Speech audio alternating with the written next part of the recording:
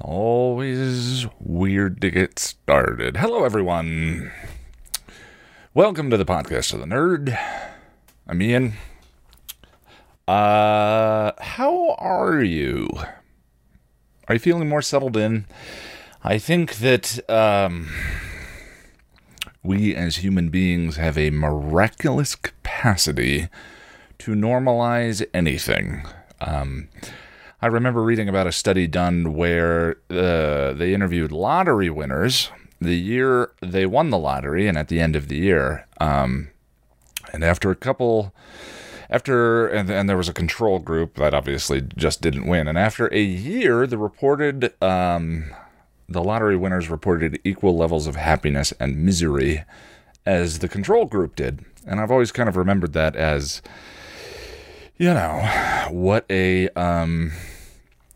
curiously human thing that is. And that works the other direction, too. It's kind of an astonishing ability that we have. If I grew a third arm after a year, I'd probably that's my third arm. I don't know. I don't really do anything with it. It may seem like a depressing thing when it comes to the fact that kind of naturally maintaining gratitude for our circumstances isn't in our nature.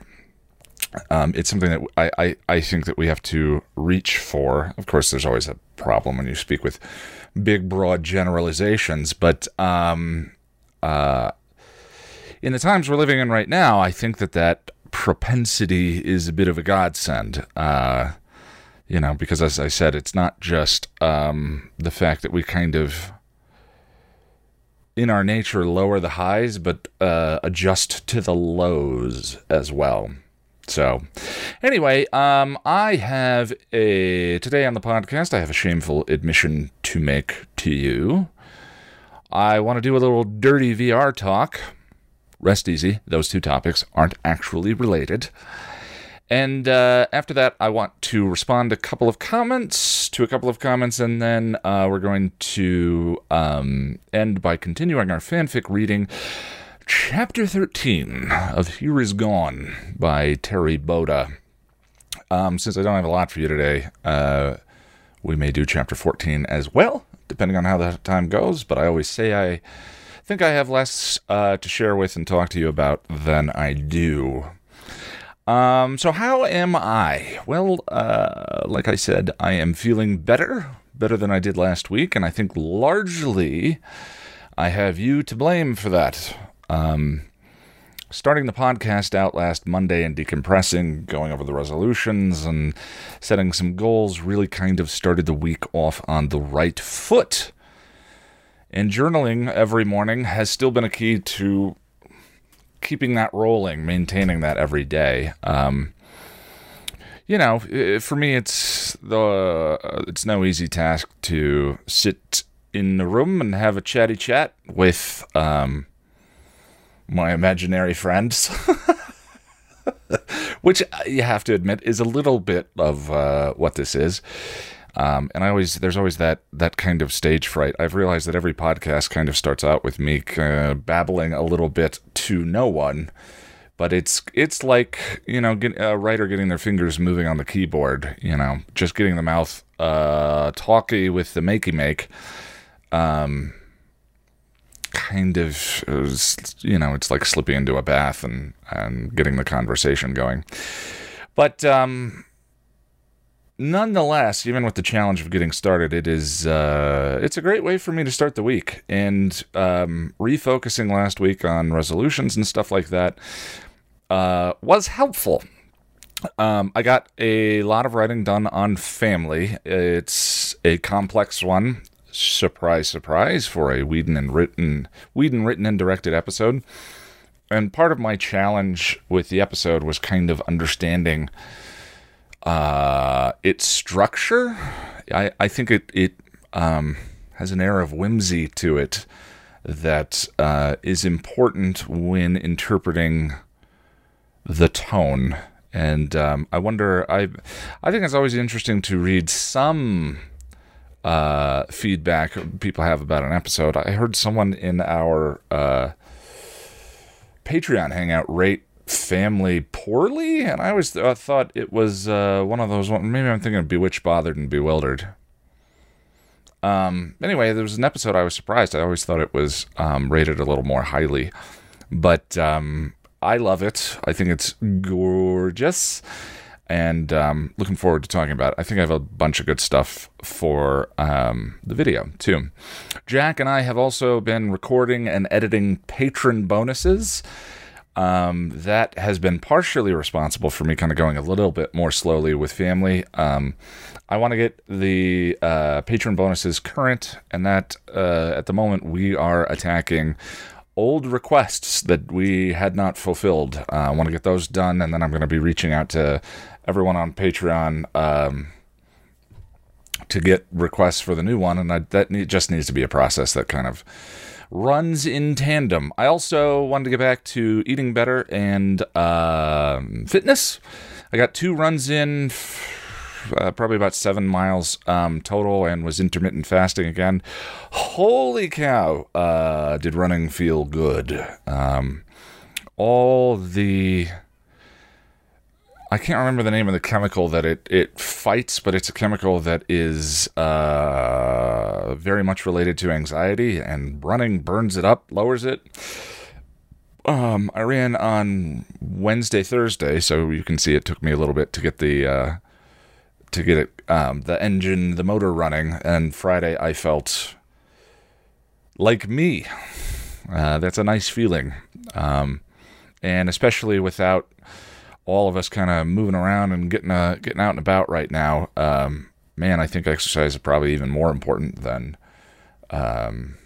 it's always important. Anyway, 2 check minuses. Oh yes, and I was intermittent fasting. 2 check minuses or needs improvement would be in the realm of dating messages and adult juice boxes, even though things were much better. Rather than coping mechanism boozing that was happening the week before, I had some wine with some friends. That was about it. So c'est la vie.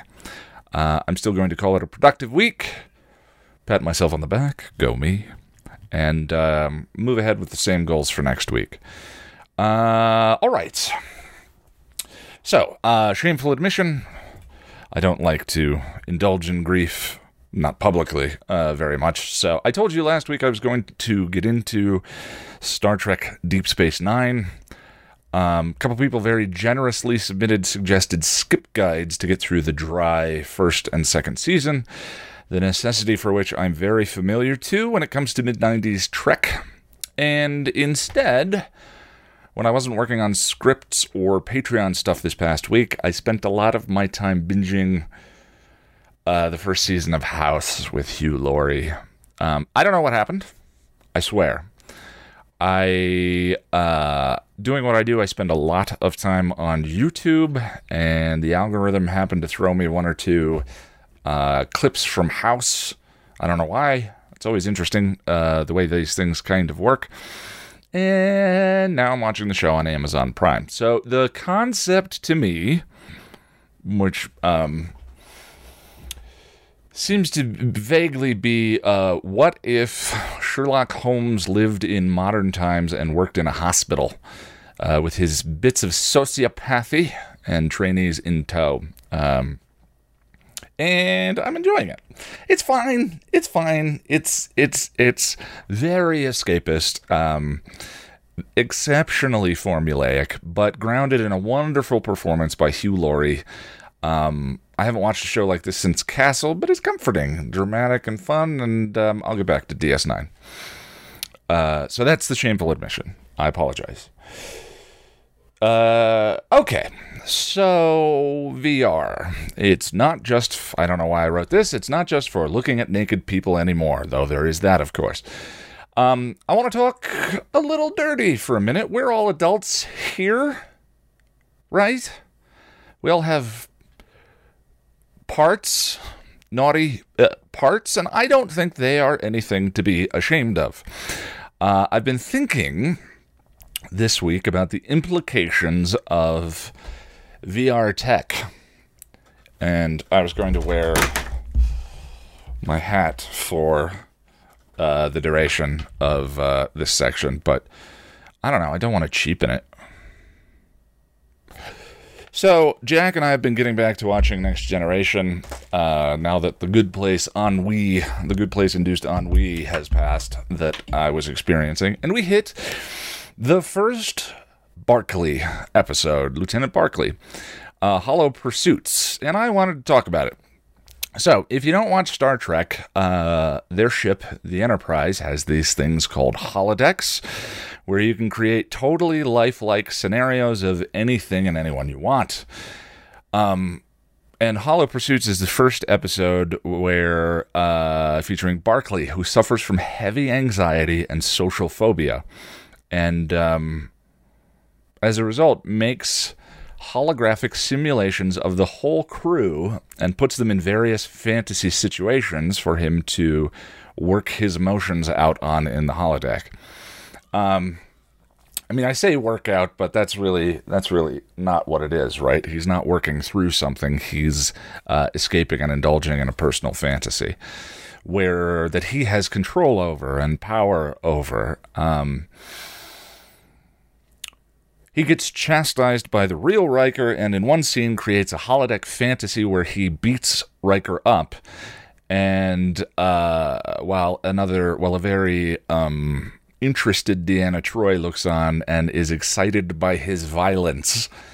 And as Barclay and virtual Deanna are just about to, seal the deal, if you can't talk about it, Willow, Barclay gets a call from the real world. In a later scene, he's getting a sexy therapy session from Deanna and changes the scenario to her being a Greek goddess of empathy before he starts making out with her.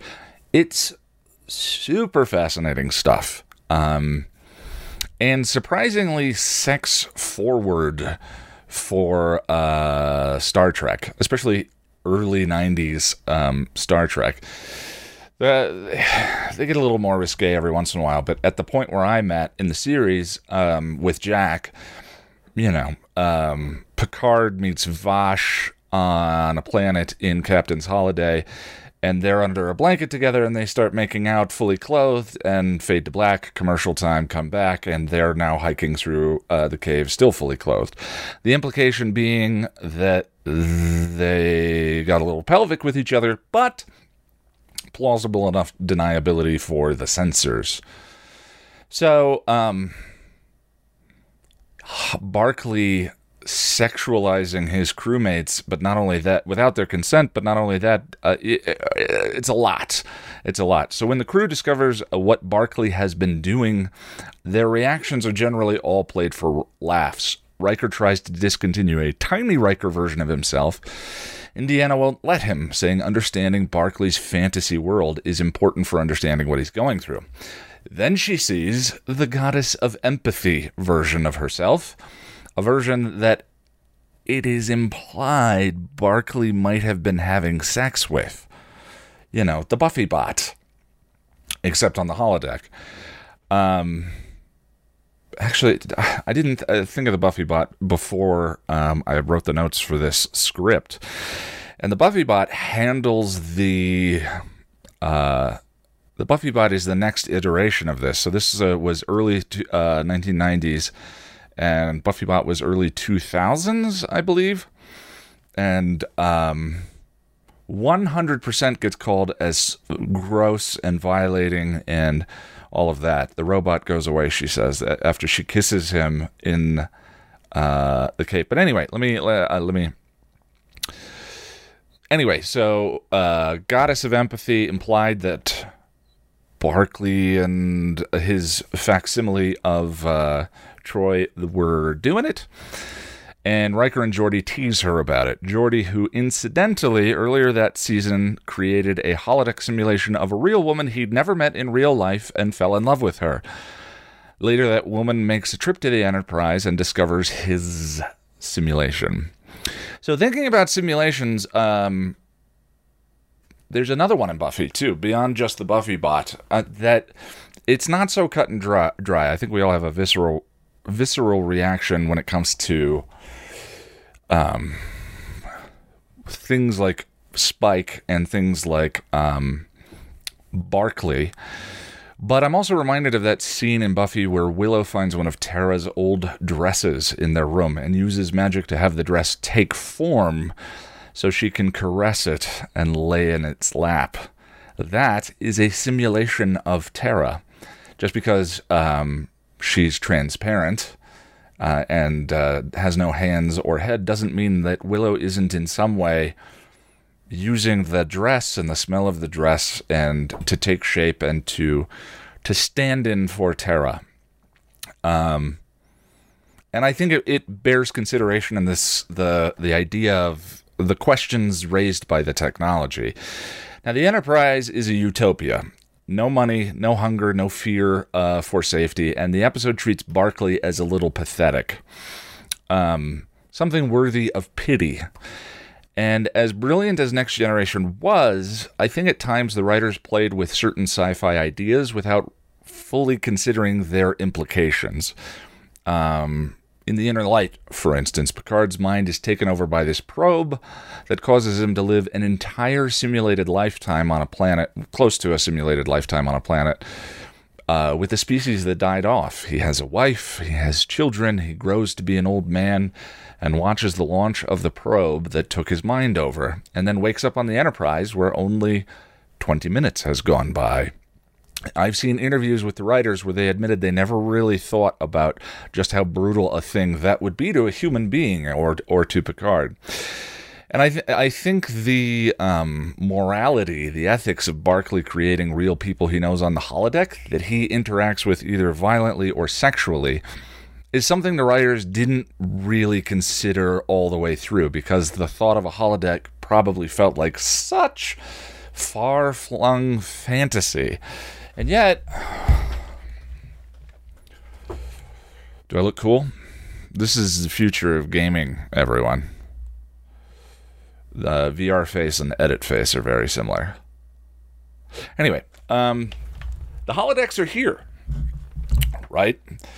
They don't look like what they did on the Enterprise yet. They don't have the level of sophistication, but they can do enough of the same thing that it might be time we take a closer look at those questions and their implications both for us as people and in relationships. And it isn't really just the ability to simulate environments. Sexual telepresence is a thing.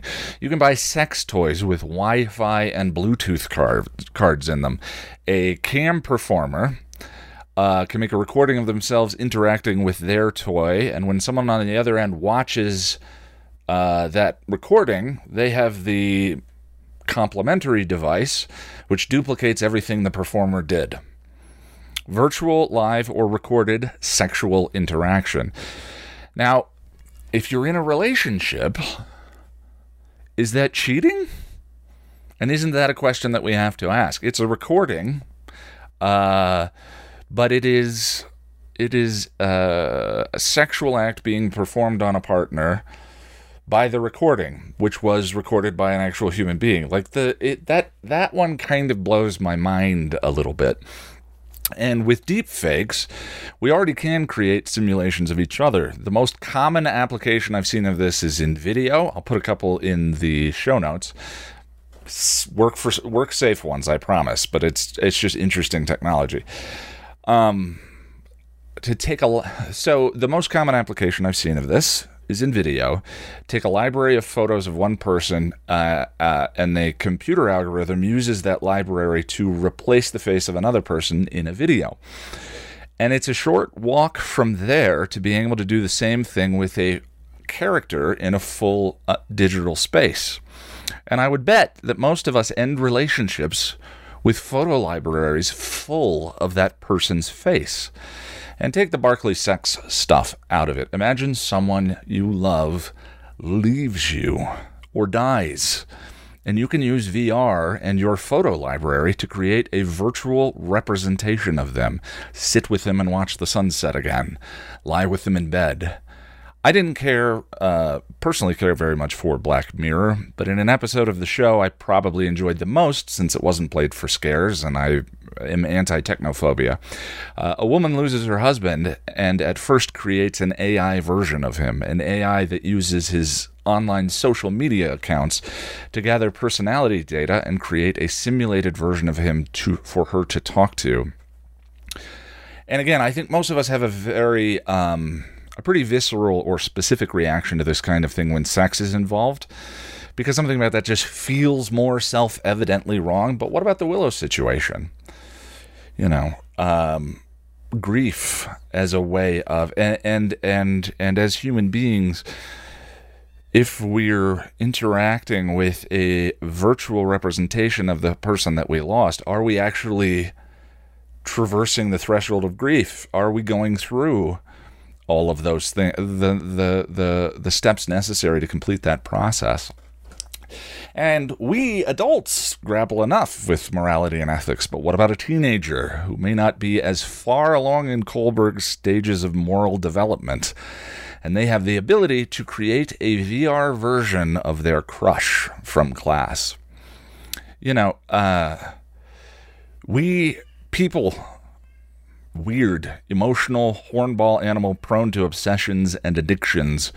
We've already seen technology interacting with us in weird, unpredictable ways and reshaping society without anyone but the stockholders guiding the new shape.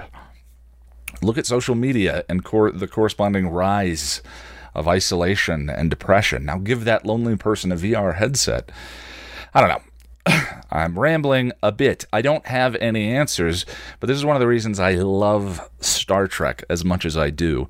Hollow Pursuits aired 30 years ago and has some deeply relevant questions to ask that are for contemporary society, or of contemporary society. And it does so with characters I love and an exciting plot. And in my mind, that is what good science fiction is for. Examining the intersection between technology and humanity. And that is, to me, what most modern Trek, as slick and fun and beautifully composed as it is, isn't doing. It's not stimulating my mind. And I can't think of a single idea in the 3 recent movies that I was left contemplating in the way I was left contemplating this episode about Barclay. And it's kind of a day-in-the-life episode that is very character-driven, and yet deals with these high-end questions.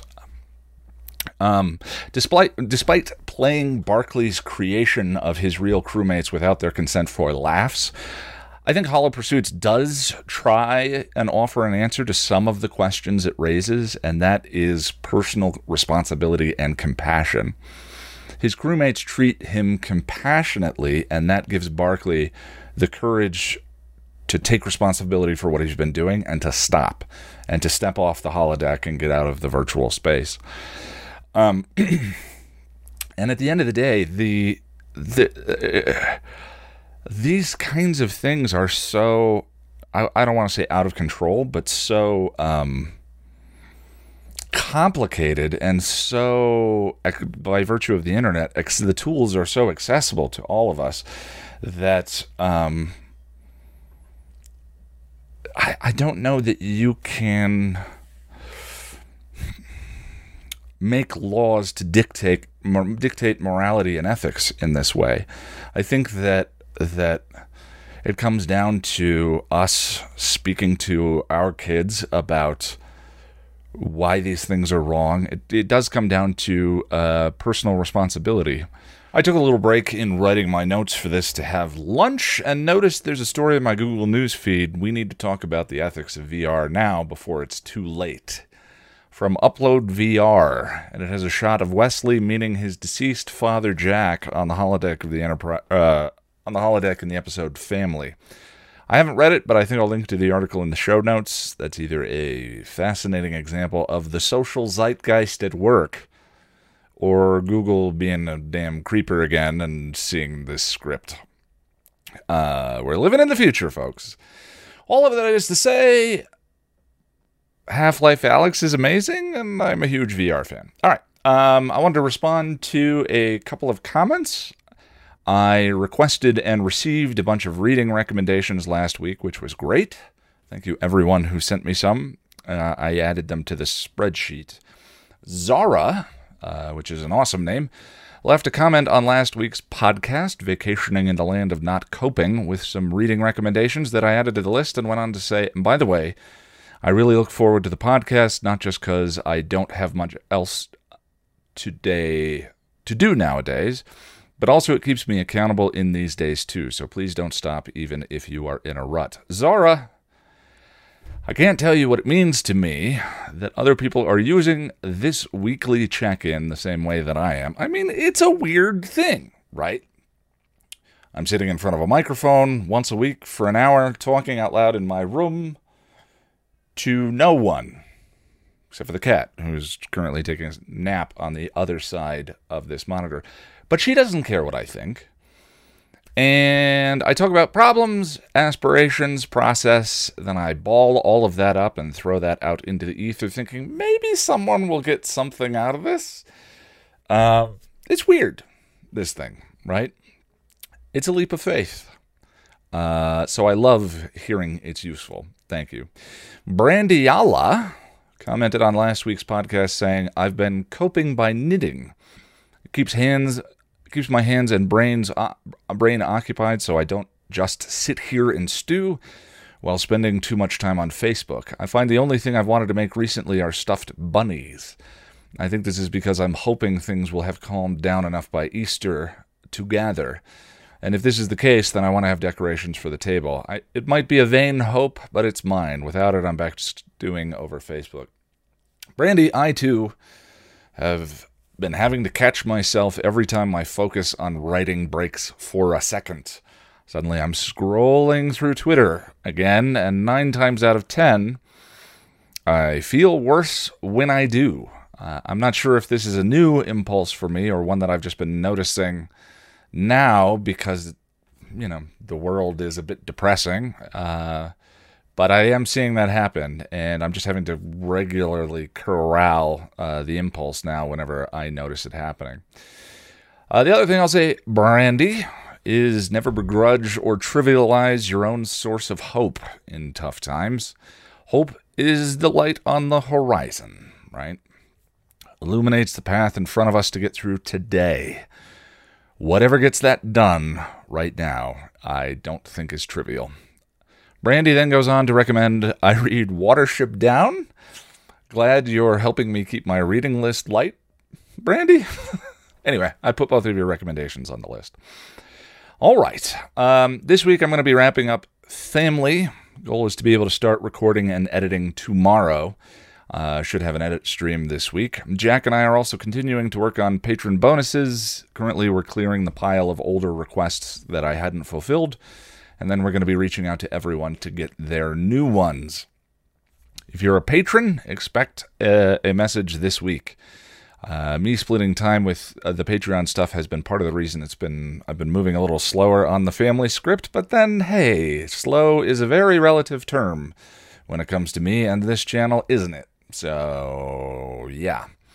I'll be Twitch streaming this week, Tuesday and Friday. I'm switching from Thursday to Friday because my roommate has been doing a Zoom conference D&D night on Thursdays, and we've been getting some atrocious internet speeds.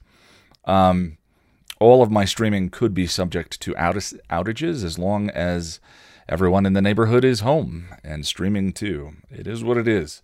Still playing Red Dead Redemption 2. I'm enjoying it.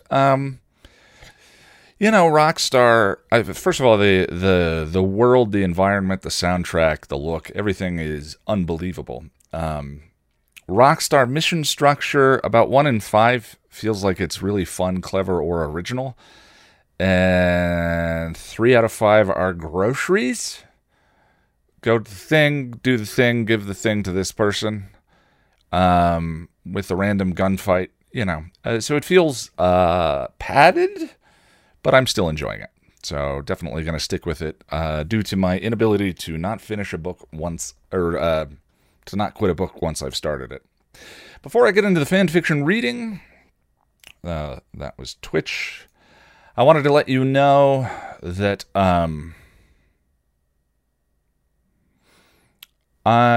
sorry, I lost my train of thought there. I'm Ian Nitram on Twitter and youtube.com/passionofthenerd. If you'd like to support the channel and keep me flush with Prozac and Paxil in this time of need, you can do so at patreon.com/passionofthenerd. With the $5 and up club, you can join me in the hangout in 2 weeks-ish, where we'll be talking I've Got You Under My Skin and one of my favorite Angel Season 1 episodes, by way of my own daddy issues, The Prodigal. You can also help out by grabbing yourself something from passionofthenerd.com/store, where I have a curated list of my own recommendations for you, including my reading recommendations.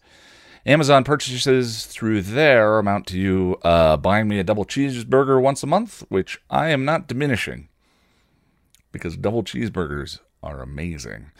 And finally, if you're an Amazon Prime member, you may not realize this, but you can support me for free by using your monthly Amazon Prime subscription at twitch.tv/thepassionofthenerd. All right, that's enough of that. Here is Gone, Chapter 12 by Terry Boda. Links in the show notes to the previous chapter readings if you need to get caught up. And, as ever, I did not get the chapter open before I started with the talky mouth, speaky type stuff. Chapter 12. Widen this up a little bit.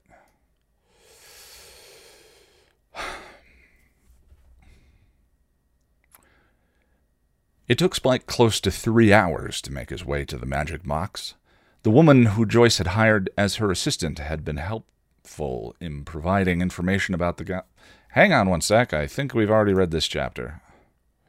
We have read this chapter. We're on chapter 13. I knew that was going to happen eventually. I'm just very surprised that it took 13 tries before I got the chapter number wrong. All right, chapter 13. The following night, Spike paid Joyce a visit at the hospital. Both Dawn and Buffy were already there, and Joyce was trying to convince her daughters to bring her something else to eat. Ah, lovely hospital food. There was a reason me and Drew would never feed on inpatients. He grinned to himself and patted the small box of chocolates he'd stashed away in his coat. "Evening, ladies," he greeted, sauntering in. Dawn beamed at him, and he saw the first glimmers of the crush she was beginning to develop. "Hi, Spike." Save a girl from a giant snake, and they just fall all over for you. Now, if only that'd work on the Slayer. "Hello, Spike," Joyce said, a genuine smile on her face. "Spike," Buffy said. Her voice was neutral, but her face was wary. "Haven't quite got me figured out yet, have you, Slayer? I'm just full of surprises this day, ain't I?" Once again, the accent only comes out by accident. "I was in the neighborhood and decided to pop in. Did I hear you complaining about the food, Mum?" Joyce looked guiltily. "Well, I am used to a higher level of culinary choices." Spike grinned and pulled the chocolates out. "Well, I might be able to sweeten the deal a bit for you." The woman's eyes lit up at the sight of the foil-wrapped box. "Oh, you evil man, you." Buffy intercepted the contraband gift. Hey, no caffeine allowed. Doctor's orders," she announced, then gave a little smile that gave her away. "Dawn and I will just have to suffer and eat these for you." "Hey, no fair. He smuggled those in for me." "A little lax on the manners training, eh, Joyce?" Spike commented. "You know, in my day, we sent our girls to finishing school. Come back right proper ladies, they did. Never a bad word spoken or a fork out of place." "This from Mr. Homicidal Killer, whose great love belonged in the loony bin," Buffy snapped, stung. "Buffy," Joyce admonished, but Spike swallowed the pain and gave a shrug. "What can I say? Love is blind. Or rather, love is patient. Love is kind. It does not envy. It does not boast. It is not proud. It is not rude. It is not self-seeking. It is not easily angered. It keeps no record of wrong. Love does not delight in evil, but rejoices with the truth. It always protects, always trusts, always hopes, always perseveres. Love never fails." He recited the words of Corinthians, rolling off his tongue like a bittersweet memory. "I love you, and will not fail." He stopped, and there was a moment of tense silence. Then a doctor entered. "Oh, hello, Dr. Kriegel. You've met my girls, Buffy and Dawn." Joyce said. Dr. Kriegel gave them a smile. Yes, of course. You two are becoming part of the regular crew around here. And this is, Joyce began, but Spike interrupted, shaking the doctor's hand. William, I'm a friend of the family. The doctor gave him a weak smile. Pleased to meet you, William. I'm sure Joyce is glad to have so many visitors. Just keeping her company, Buffy explained. Good for you. Just be careful you don't wear her out, the doctor warned. Don't worry about that. I woke up exhausted. There's really no more exhausted to get, Joyce said. Well, maybe some good news will help. The blood work has come back from the lab and everything seems fine, so we've gone ahead and scheduled your surgery for the day after tomorrow at 10 in the a.m. How does that sound to you? Joyce managed a small joke. I think they have me scheduled for volleyball, but I'll work on it. Dr. Kriegel smiled at her attempt at humor. All right then, Joyce, you take care. Make sure to get some good solid rest, and I mean that. Joyce's face fell as the doctor left, and she looked forlorn. What's wrong, Mom? The day after tomorrow? I don't know if I can stand to be stuck here for 2 more days just waiting. Waiting? Give me a break. We've got tons to do, Buffy said. Yeah, we've got soap operas to watch and trashy magazines to read, Dawn added. Can't miss those, Mom, Spike agreed. Oh, and an adjustable bed to fiddle with. That alone will be keeping me going for the next few hours, Buffy announced, discovering the controls. Now, Buffy, I really don't need you to stay here all night. I know you've got patrolling to do. Not tonight. Tonight I have Mom taking care of to do. Besides, Riley is filling in for me with the others. I'm sure they've got everything under control. You left the Scoobies with Soldier Boy? He blurted, knowing full well that Riley was spending more and more time at Willie's in the vamp whorehouse. Buffy looked defensive. He can handle it, and they know what to do. Still, I've noticed the captain's been a little off his game lately, looking a little paler than usual. More so than his white bread pasty. Buffy raised her chin. Riley's fine. He's just having a hard time right now. He's still recovering from the stuff the initiative did. You and him. And she trailed off. All the better reason for me to lend a hand. Besides, I like a spot of violence before bedtime. Impulsively, not thinking and not seeing the shocked looks Buffy and Dawn gave him, he leaned over and kissed Joyce on the cheek. Night, Mom. Gotta go. Stuff to kill. Joyce gave him a tender smile. Good night, Spike. He gave them an absent wave, and he swaggered out. Toodaloo. I'll pop by tomorrow. He didn't see Buffy staring at him. A deep frown on her face. All right. Oh, heck. Let's do another one. Except we're hearing some baby cries right now. Let's give it a minute.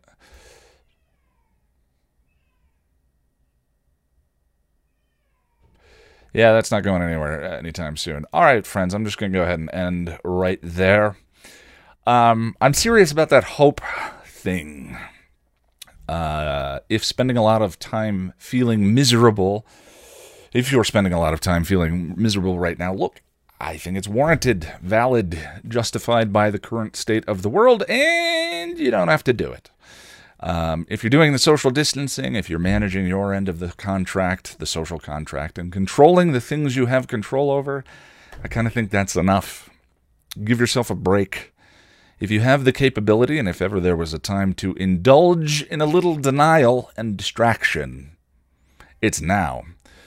One way or another, this time is going to pass, and none of us will be receiving ribbons at the end for most extended period of terror, or most pairs of pants shat during quarantine. I'm not generally competitive, but if they were giving those away, I would win. So, that's really it, right? Give yourself a break, please. And I'll see you in a week.